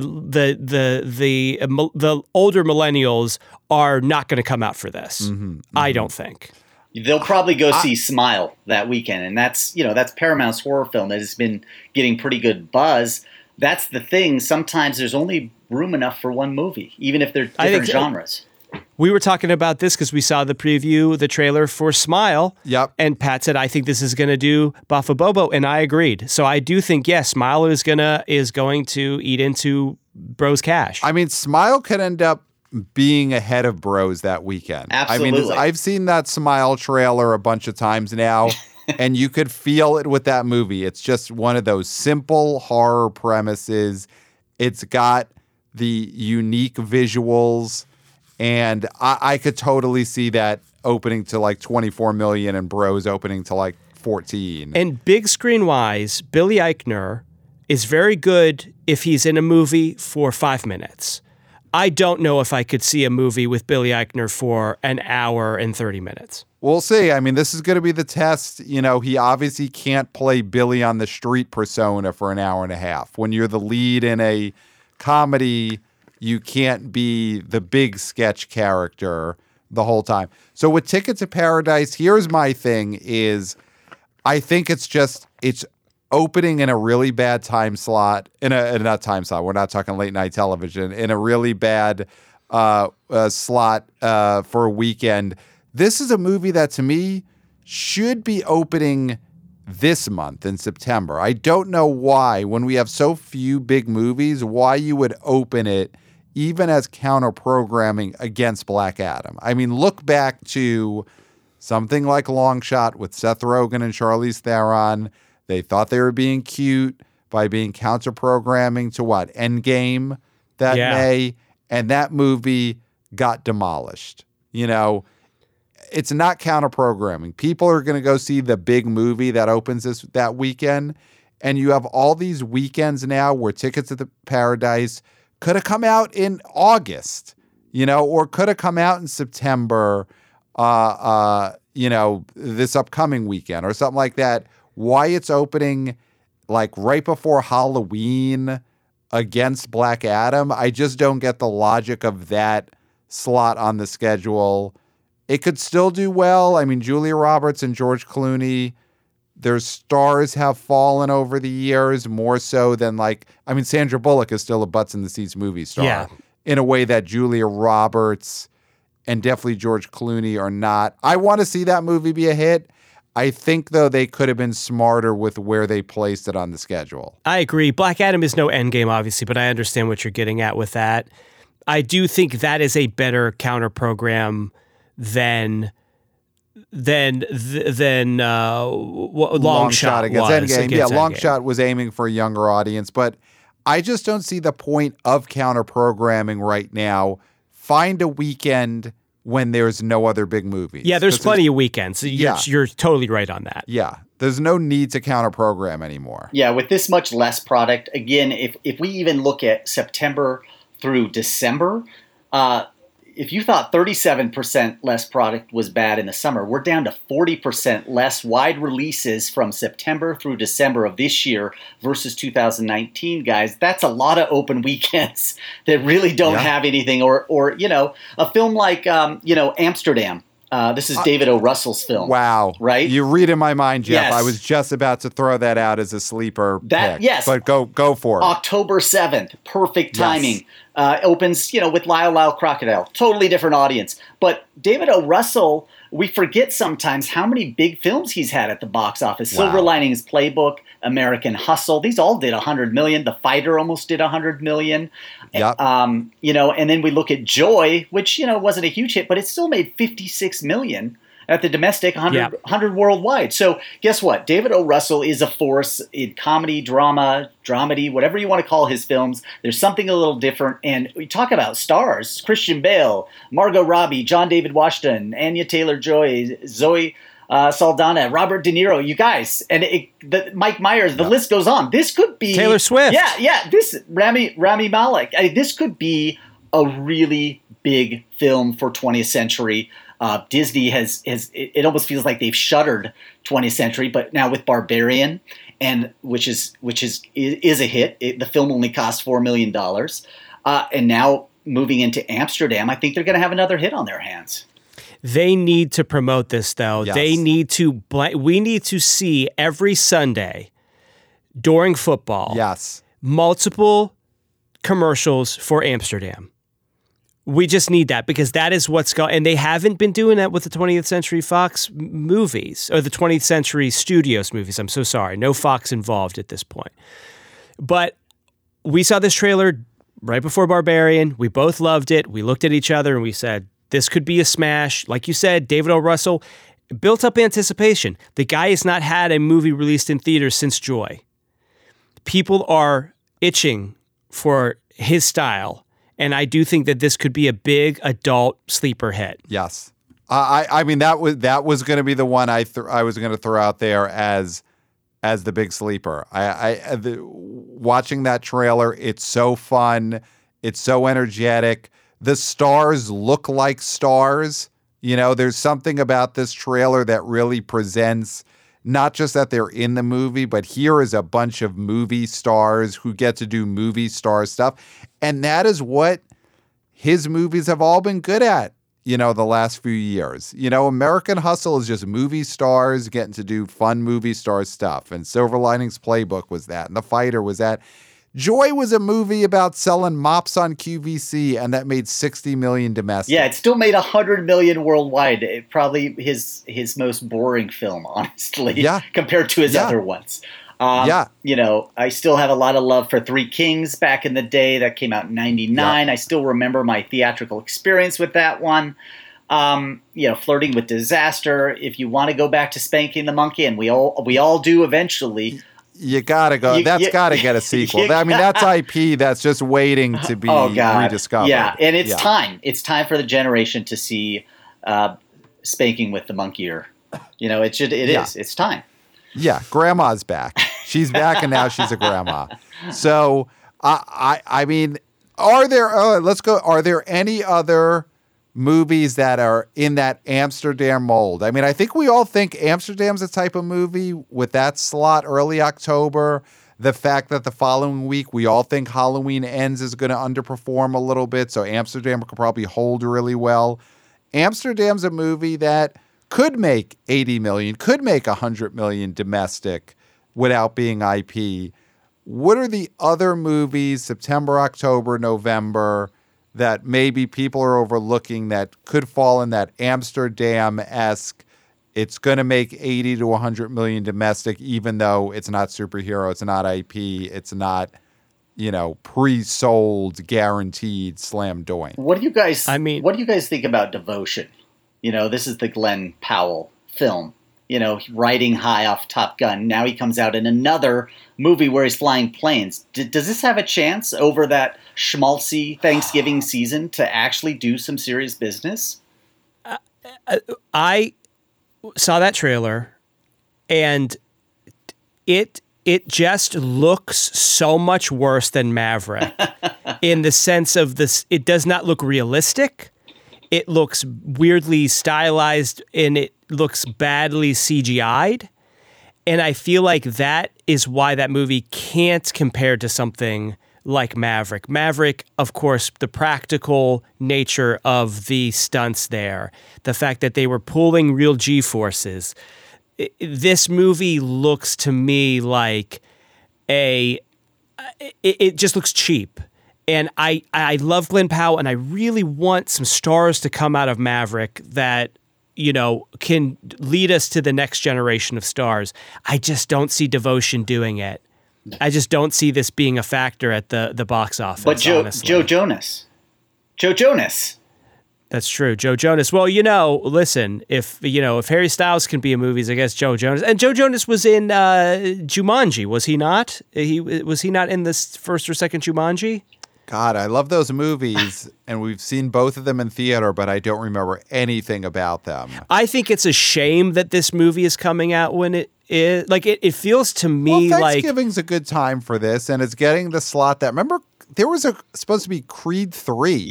Was supposed to open this Thanksgiving. It is crazy when you think to how jam-packed this fall could have been, you know, back when Shazam and Creed 3... and The Flash were all also coming. Wasn't Aquaman at some point going to come out this fall? I mean, this fall was supposed to be gigantic, and then slowly but surely every big movie moved out of the year. But, you know, Creed 3 was supposed to open this weekend. Thanksgiving is just one of those weekends when families are just looking for a way to stop talking to each other for 3 hours, and Devotion feels like a good family movie. You know, maybe the last time they all went to see a movie together was to see Top Gun Maverick. I don't know. I'm leaning a little bit more towards Clayton in that it feels like one of those knockoffs. The title is not great. Devotion feels a little too religious movie to me rather than like kick-ass action movie. I mean, Top Gun Maverick. Do you get a title that is more kick-ass than that? You compare it to Devotion. But I don't know. I mean, Jeff, you're the one. What are we missing? Because it feels like you're higher on this. I'm just saying that Glenn Powell was such a sensation in Top Gun Maverick that sometimes it doesn't even matter if your next film is any good or not. Like, this is definitely going to be his heat check. You know, if you're saying, and the strangest thing is he's a pilot again. It just, like, that almost has a Hollywood type ending to it to me. Like, it just feels like, wow, they totally lucked out with Glenn Powell because he wasn't a star when they cast Devotion, you know, and filmed it. Right. And in fact, it was supposed to be a limited release at first. And then, like you said, some films moved out. And then Devotion took a full wide release. I think it was supposed to maybe expand wide over Thanksgiving. But that also shows me that Sony might have had some belief in it. And then obviously once Maverick just knocked off everybody's socks, you know, I think they are hoping the same thing, that Glenn Powell is a real star. Like, that was a star-making performance, and they may be able to capitalize on that. They may be able to lift this thing, and I'm not saying it's doing $150 million, but over this time, over this period in the holiday season, when we all get schmaltzy and we reach for our Kleenexes and we want to cry a lot, Devotion may be that film. You know, maybe it's The English Patient all over again. I hope not. Right. But, you know, those films can play well over this season, you know. And as jaded as a lot of us are, a lot of audiences respond to those films. When did Midway come out? Did Midway come out around the same time? Midway came out, I think, in fall of 2019. I think it came out around then. I could be wrong, but here's a movie that I'm going to throw out as a recent comp for Devotion. And obviously Glenn Powell is not the star that Channing Tatum is or was going into the movie I'm about to say, but I'm going to throw out this past winter's Dog, starring Channing Tatum. In that was a movie before that came out. We were all feeling like, what is this movie? It looks kind of a little cheap. It looks a little strange. Is it a religious movie? What's the audience for this? And again, obviously, Channing Tatum going into that was already a big proven star, had Magic Mike movies, had the 21 Jump Street series. He's a big movie star. Glenn Powell is not. But Dog is an example of people like this guy. People want to see this guy in a movie. People went to see that movie. And that movie made what? 50 million, 60 million domestic, had a great run. Devotion is a test, like you said, for how much do people like Glenn Powell? And is this a case where maybe we are breaking a new star and we're about to find out, yeah, people like Glenn Powell. People heard Glenn Powell's got an action movie, comes out during Thanksgiving, they go see it. So we'll see. You're right. It's a heat check. We're going to see. Again, I'm not saying Glenn Powell is Channing Tatum. That's not what I'm saying. But we'll see if he's got that likability where people are going to go just because they see him on a movie poster in a likable looking movie. Two things really fast. Midway opened November 8th. So in November, made 56.8 domestically, right? Number two, the Dog comparison is ridiculous because if you've seen the trailer for Devotion, I don't think you can compare those two movies if you have not seen the Devotion trailer. I've not seen the trailer, okay. But Dog was such a weird trailer. It was a throwback. It didn't look cheap. It looked like a throwback. It looked like a 90s type movie that people were excited to see. This Devotion is more akin to House at the End of the Street, which was a horror movie that Jennifer Lawrence had shot several years before her big star turn, and was released after Silver Linings Playbook and The Hunger Games to try to cash in on a star. That's what Devotion looks like to me. This is a movie that is trying to cash in on Glenn Powell being a known entity now, and it's not going to work. Well, guys, go to IMDb and go to Devotion, and oh my God, look at the new poster. I haven't seen this poster before. Oh, I'm looking at it now. How great is that? Look at that. It's Top Gun Maverick 2. That's what it is. Look at this thing. He's got the shades on. And I don't know. I've this never looks seen like an this Asylum trailer. movie. I'm into it. The poster's drawn me in. This is a rip-off Asylum movie. They should just rename it. They should rename it Maverick. I mean, they could do that. Yeah, they could Mavericks. Call it Mavericks. Call it Mavericks. Right. He's in a leather jacket, and I'm just watching the trailer as it goes through. Guys, we all know what Sony's doing here. And I'm just saying, and Clayton, I totally agree with you, but I'm saying it could work. Hollywood pulls a lot of fast ones on people, and this might be the Thanksgiving fast one that they've been waiting for. And we talked about how Disney's Strange World coming out this weekend might be a little soft. So Strange World also, I think, is going to tank. Yeah, so we'll see. All right, so guys, the fall season is usually the Oscar season. All the awards movies comes out. Do we think there's any of these awards movies other than, I think Amsterdam falls in this category, any awards type movies that are also have any chance of doing anything at the box office? You've got She Said, and you've got Women Talking, and you've got, I guess, Damien Chazelle's Babylon comes out Christmas, so that's a winter movie. White Noise is a Netflix movie, which means it'll be out in 15 theaters. Is there any of these Oscar movies, Triangle of Sadness, anything that's The Sun? Bardo. The Sun. Bardo is the same thing, yeah. Right. The Fabelmans. Well, okay, The Fabelmans. Yeah, that's the one. That's going to make no money. That's the thing, guys. Look at all these films that come out on Thanksgiving. We got Strange World, The Fabelmans, Devotion, and Bones and All. This is the Chalamet film. So right, the Chalamet cannibal movie. Yeah, exactly. He's going to eat some. He's going to eat some turkeys, human turkeys. But so the thing is, we're talking about what could be like a really poor weekend for Thanksgiving film. I mean, if Clayton is correct, and all these films do not live up to expectations, which it could happen. Like you look at these, you're like, man, Creed 3 was the slam doink, right? That was the one that was going to clean up, and it's gone. And so that means Wakanda Forever just keeps cleaning up over Thanksgiving. Like you said, she said, I just don't think that people care enough about. They want to be done with Weinstein. They just. I just don't even think they want to see a film on him. It's so disgusting, right? I don't think most people can stomach it, honestly, whether it's good or not. And that's coming out the weekend before Thanksgiving. So by Thanksgiving, that film will probably be buried, regardless. And so you're looking at Fabelmans. I mean, do we really think? I mean, people ignored West Side Story. Do we really think Spielberg, the master of filmmaking, can sell general audiences on a film about filmmaking, right? That's the question. Yeah, and there's going to be so many. I mean, you got the Fabelmans, and then again, we're not talking about it yet, but Babylon is a Hollywood movie. It's just there's a lot of that going to be in the air at the moment. And I do think this is a movie, one of Spielberg's a master. We all know this. He's still capable of having gigantic hits. I mean, he just had Ready Player One a few years ago.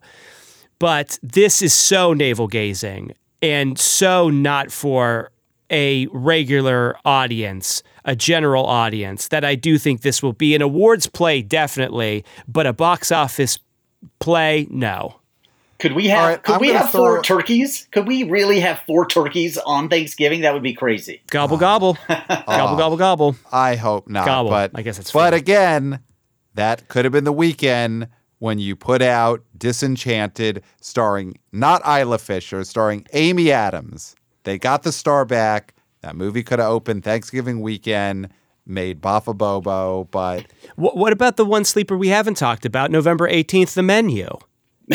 That's a movie that's not necessarily going to make a ton of money, but I do think that's a movie that could make a decent amount of scratch. I mean, we saw that trailer today before Barbarian. I mean, the movie looks great, and it's got Anya Taylor-Joy, who always just feels like she should be a giant movie star. Just has whatever that thing is that, the Emma Stone has and movie stars have had. It feels like she should be a movie star. And so you're always thinking every time she's got one of these, buzzy, dramedy type movies, is this going to be the movie star movie? I don't know. I mean, The Menu seems interesting for sure. But Nicholas Hoult is anti-box office. So that, I think, negates anything that Anya could bring to the table. It's like, well, he had the what was the movie with Emma Stone that Olivia Colman won the Oscar for? The Favorite. I feel like that did well for that level of movie, and Nicholas Hoult was in that. Though I guess they weren't really selling it on him. They were selling it on and they Emma never Stone. have. This is more of him. Hey, I'm front and center here. I'm with this story. I mean, he probably gets killed. Let's be honest. In the first 20 minutes. And people will probably enjoy that. But again, tough sell for, I think, that time, like right before Thanksgiving. I mean, I get what Searchlight is doing. It's funny, haha. But general audience, we might love that, but I just don't think it's gonna make much of a dent at the box office. And Focus Features has Tar with Cate Blanchett and Armageddon Time. This is James Gray's new film. Again, not much heat on either of those. So I don't know. Well, James Gray, I mean, the guy he keeps getting lots of money to make movies that make no money. So, and this is his like personal story. I mean, this is talk about Fabelmans. Yeah. Armageddon Time is going to make $0, and it's just about how he was a privileged kid growing up and how I guess I should be. I should deal with the complications of that. Well, I guess, write a memoir or something, dude, because this movie, I mean, it's going to be an awards play, maybe? I mean, the trailer looked good. I get what you mean. The trailer did not look good.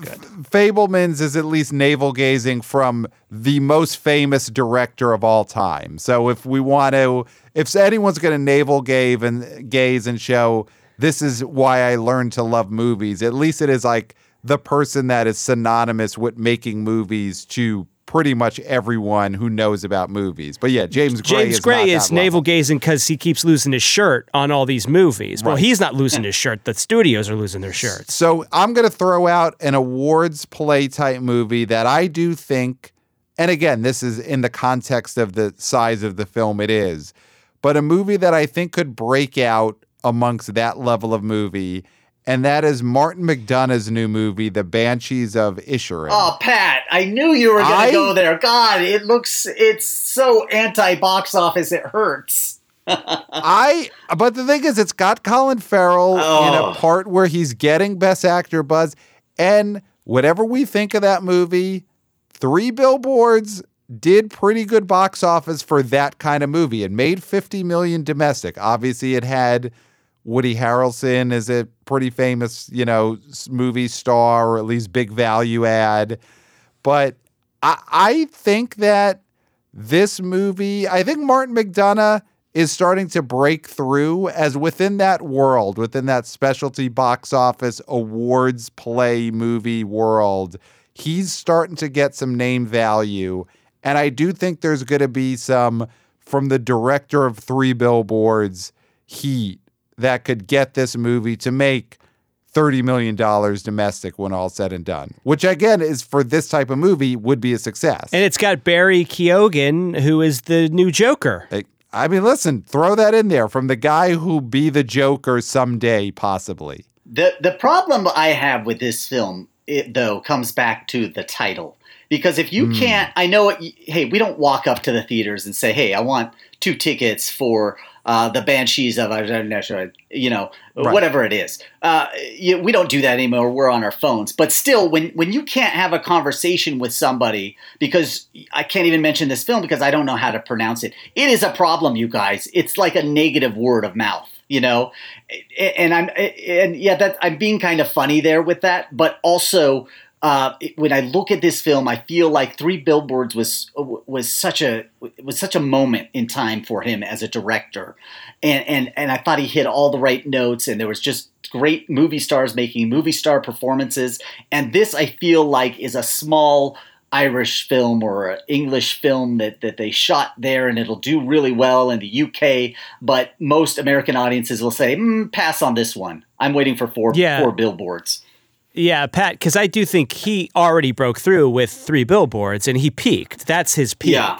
He'll never reach that height again commercially and or awards-wise. Not with a project like this, I think. I mean, but there's also, and obviously this movie, when it came out, didn't do big business, but I do think a movie like In Bruges is one of those movies that has really gotten more notoriety on, streaming on cable over the years. Like, I think there is an audience for Martin McDonagh. And again, we're not talking $100 million domestic, We're not talking $60 million domestic, But within these awards play movies, I do think he's got some heat coming off of 3 Billboards, which again, talking titles, the full title of that movie was 3 Billboards Outside Ebbing, Missouri. But 3 Billboards was so easy to say. People shorten to 3 Billboards. They'll call this The Banshees. Instead of saying The Banshees of Inisherin, they'll say The Banshees, just like they retitled that 3 Billboards. People always find a way to shorten titles. So I think they'll call this The Banshees, and they'll say, oh, remember when we watched In Bruges on Netflix a few years ago? Yeah, that guy's a new movie. Oh, what's it called? The Banshees. It looks good. Let's go see The Banshees. Even In Bruges, I think they just called it In because nobody really knew how to pronounce Bruges, Bruges. Yeah. So guess what? That made $7.8 million domestic. I was just looking this up, and 34 million worldwide. Okay, so let's double that. Let's give this one $15 million and call it a day. I don't know what this thing cost, and guess what? It'll make $40 million overseas. So there you go. Not bad. So is there anything then that we're missing? I mean, it does, God, when you really get down to it. It feels so light. Yeah. It feels so light, especially since we spent so much time talking about movies that are going to streaming that should have come out in theaters. We're talking about Hocus Pocus and Knives Out, Glass Onion, and Disenchanted, that if even just those 3 movies were all slated for October and November, the season would look so much different. Let's go one further. Let's talk about all those Netflix films that should be out there. The Wendell and Wild. This is the Henry Selick stop motion animation film with Keegan and Peele. That should be in theaters, you know? Key and Peele still have a lot of cultural relevance, and I've heard it's just great. And then obviously you have White Noise, you got Bumbox film there. You got that's my movie right there. You got Scott Cooper's The Pale Blue Eye with Christian Bale, you know, Glass Onion, which we touched on. You also have Guillermo del Toro's Pinocchio, you know, which is supposed to come out. You got Lady Chatterley's Lover, the remake of that great HBO porn film that you could only see when the wavy lines just align themselves perfectly. You know, I mean, there are some really interesting films that Netflix is going to play, like you said, on 15 screens that could really boost this when we're talking about having 40% less wide releases than we did in 2019. We see where it is. It's all on streaming, you guys. Those are the films that should have been in theaters. And unfortunately, that's crippling the industry a little bit. Yeah, I mean, it feels like we're gonna, in the end, leave on a bit of a down note as we look ahead to the fall. But, and again, don't come at us on Twitter saying, you know, and I know, Jeff, you're the one out there. You're always getting this heat from people who think you're being too harsh. But it's the reality. There's not enough movies coming out, but it's a shame because we've seen people want to go to the movie theaters. If there was enough product, there will be enough people. It's just a shame that right now there's still not enough product to satisfy everyone's hunger for going to see things at theater. So don't come at us. We're not saying theaters are dead. We're obviously not saying theatrical is on the way out. We're just saying we're still in this period where there aren't enough movies coming out, and hopefully 2023 is really the back to normal year. But we'll see. Yeah, no, it feels like it is. And if you want to come at us, or if you want to come at ERC box office, come at us, but come at us in a nice way, a constructive way, so we can have a discussion. You know, you can't just come with some F-bombs and things like that. It's hard to have a discussion when that's how you begin it, you know?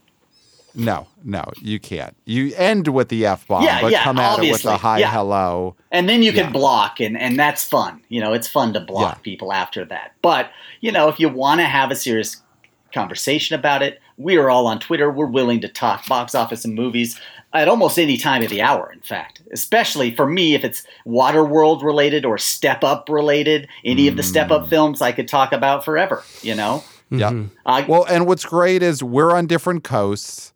And so one of us will always be awake at some time. That's one true. of us will be sleeping. The times when we match up, like right now, where we're all awake, those are rare.